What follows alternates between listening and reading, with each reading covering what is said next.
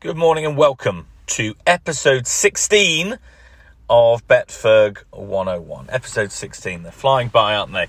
Well, let's start appropriately with an update of the P&L for Betferg101. We have staked £909 British pounds and we have returned a very fitting figure, exactly £1,000. So we have a profit of 10%. 10% on pre-game betting, bearing in mind where I make my money, where I've made my money on betting for the last 15 years is on in-play betting.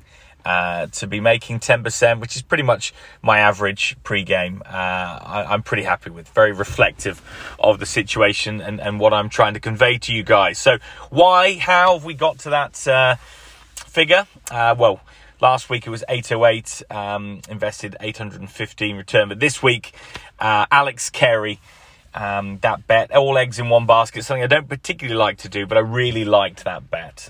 Under 112.5 points. And it never looked like losing. 8 runs in the first innings, 5 in the second, so 13 with the bat. And then catching wise, you get 10 points per catch. He took 2 catches in the first innings, so that's 20 points, and then 3 catches in the second innings for 30. So 50 with the gloves effectively, which is about what he was in for in terms of his keeping. But then 13 runs with the bat. So he fell 50 short, 49.5 short of the spread effectively. And very happy with that. As I said, it was a more than anything, it was a psychological bet with all that, the weight unfairly on his shoulders regarding Carey-gate. Yes, he was the one who effectively stumped Bairstow, but the senior players, for my money, had the responsibility. Cummins, Warner, Smith, they looked at the reviews. They had a chance to say, hey, listen, is this in the spirit of the game? And I feel Carey has been unfairly vilified, and that was clearly going to affect his performance, and it did. What will happen in the remaining tests remains to be seen. But as I said, that was my logic behind that strong bet. All £101 on Carey's performance being under what it was expected. And I'm very happy with that. This week, last week I hinted that I had a strong play for this week. Just with a few things, the draw for one. I'll tell you the player, Min-Woo Lee.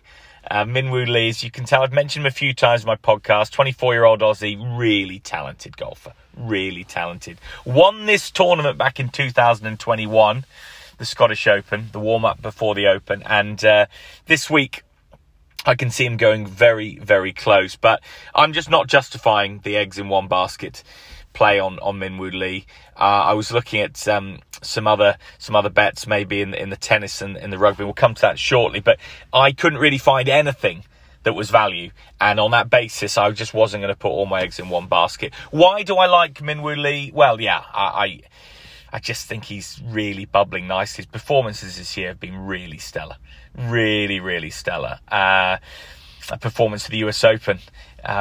5th equal, what a magnificent performance. Yes, he wasn't top Aussie, don't remind me.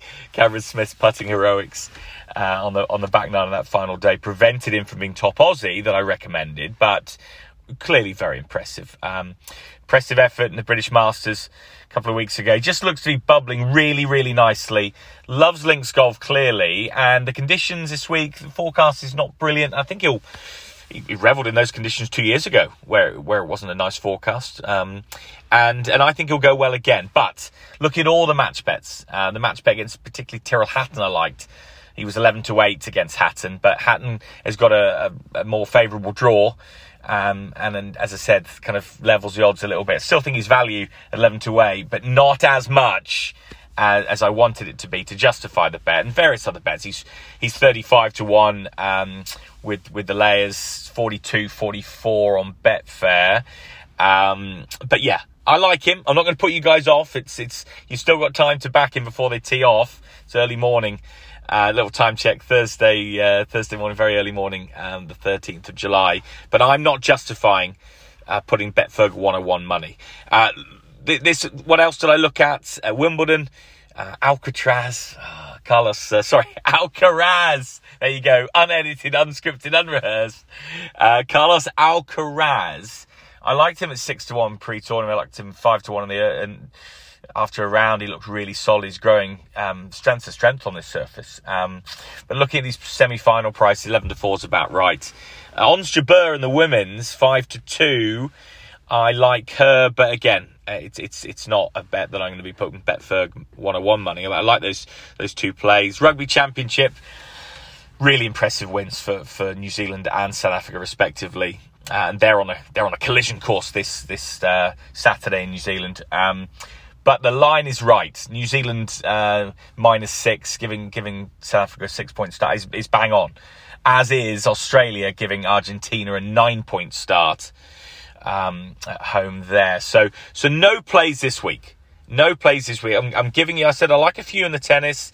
Really like Minwoo Lee in the Scottish Open. But there's no Betferg101 money on it. But there will be some Betferg101 money next Tuesday, the 18th of July, my exclusive Open preview, the British Open, the Open from Royal Liverpool, and the fourth test preview. It'll be the eve of the fourth test from Old Trafford. Okay, so my preview, exclusive from both, before 6 p.m.